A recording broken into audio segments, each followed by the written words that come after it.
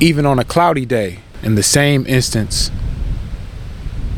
I thought about existence. The same thoughts I would think when I was younger, like what is life, what is reality, what does it mean, how did we get here? Those same questions that I would have. And then I came full circle, and life presented all those questions that I had. It presented with answers it showed me.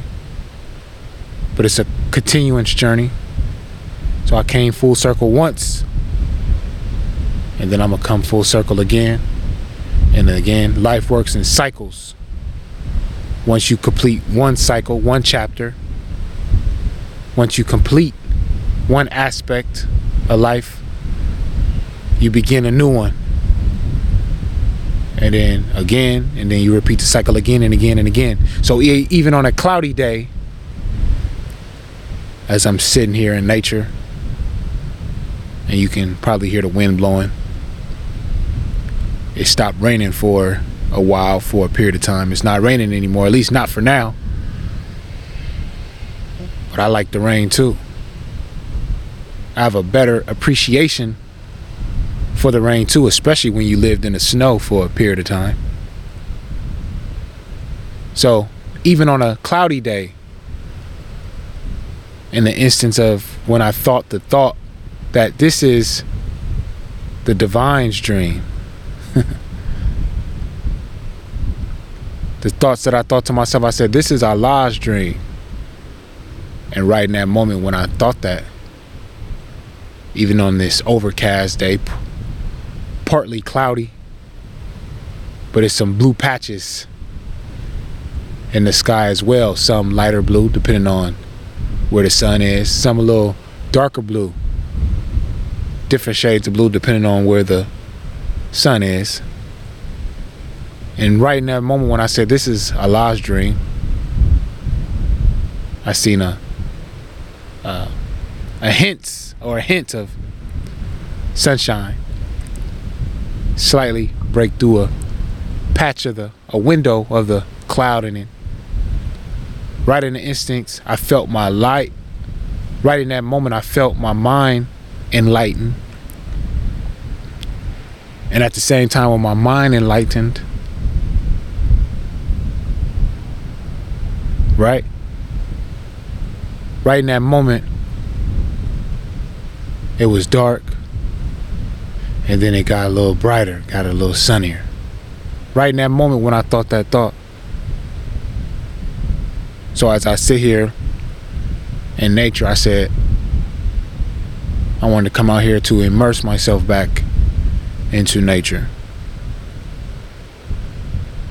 The balance between the everyday physical world and physical things, and not just physical things, but dealing with everyday life, dealing with humans, people, places, and things. As the master, I know when I need to come back out here, and there goes the sun again. Right when I said that, it lights up. There's an opening, just like the mind lights up when you get a certain thought or idea or a certain revelation, right? So I came out here, and as I laid on a bench, to be one with the divine is to trust in the divine, whatever it is that you're doing. Trust in the universe, whatever name you want to use.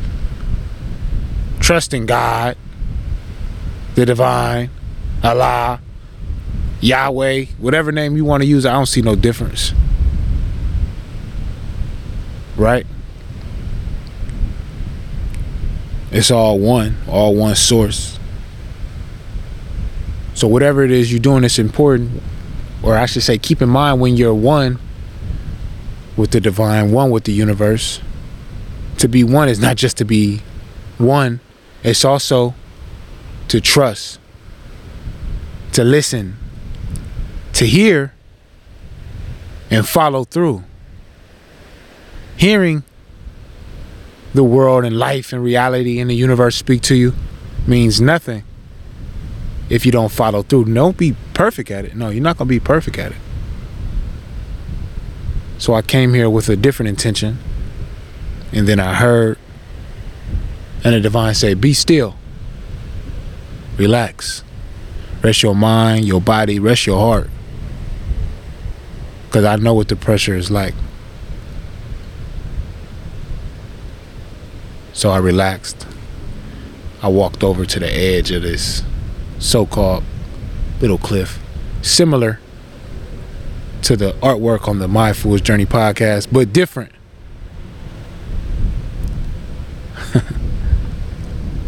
So I walked over to this place and I just laid back.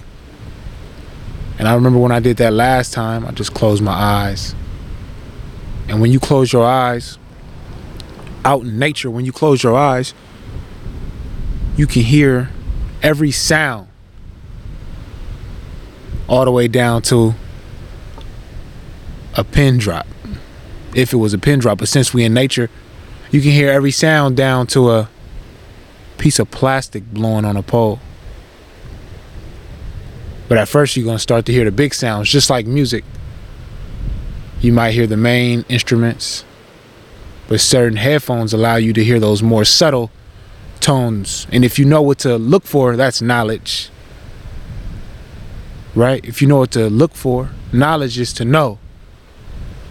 And once you know what to look for. Right? So last time I was out here, I remember I would get sort of antsy when I would close my eyes out in nature. It's nothing around, it's quiet. All you can hear is the birds, the trees, the wind, the water. Those are the big instruments. Everything else is more subtle. Once you relax, it's like meditation, but a different form. There's no real, blueprint to meditation. There's no, anything could be meditation. That is a form of meditation, I should say. So last time I got a little antsy,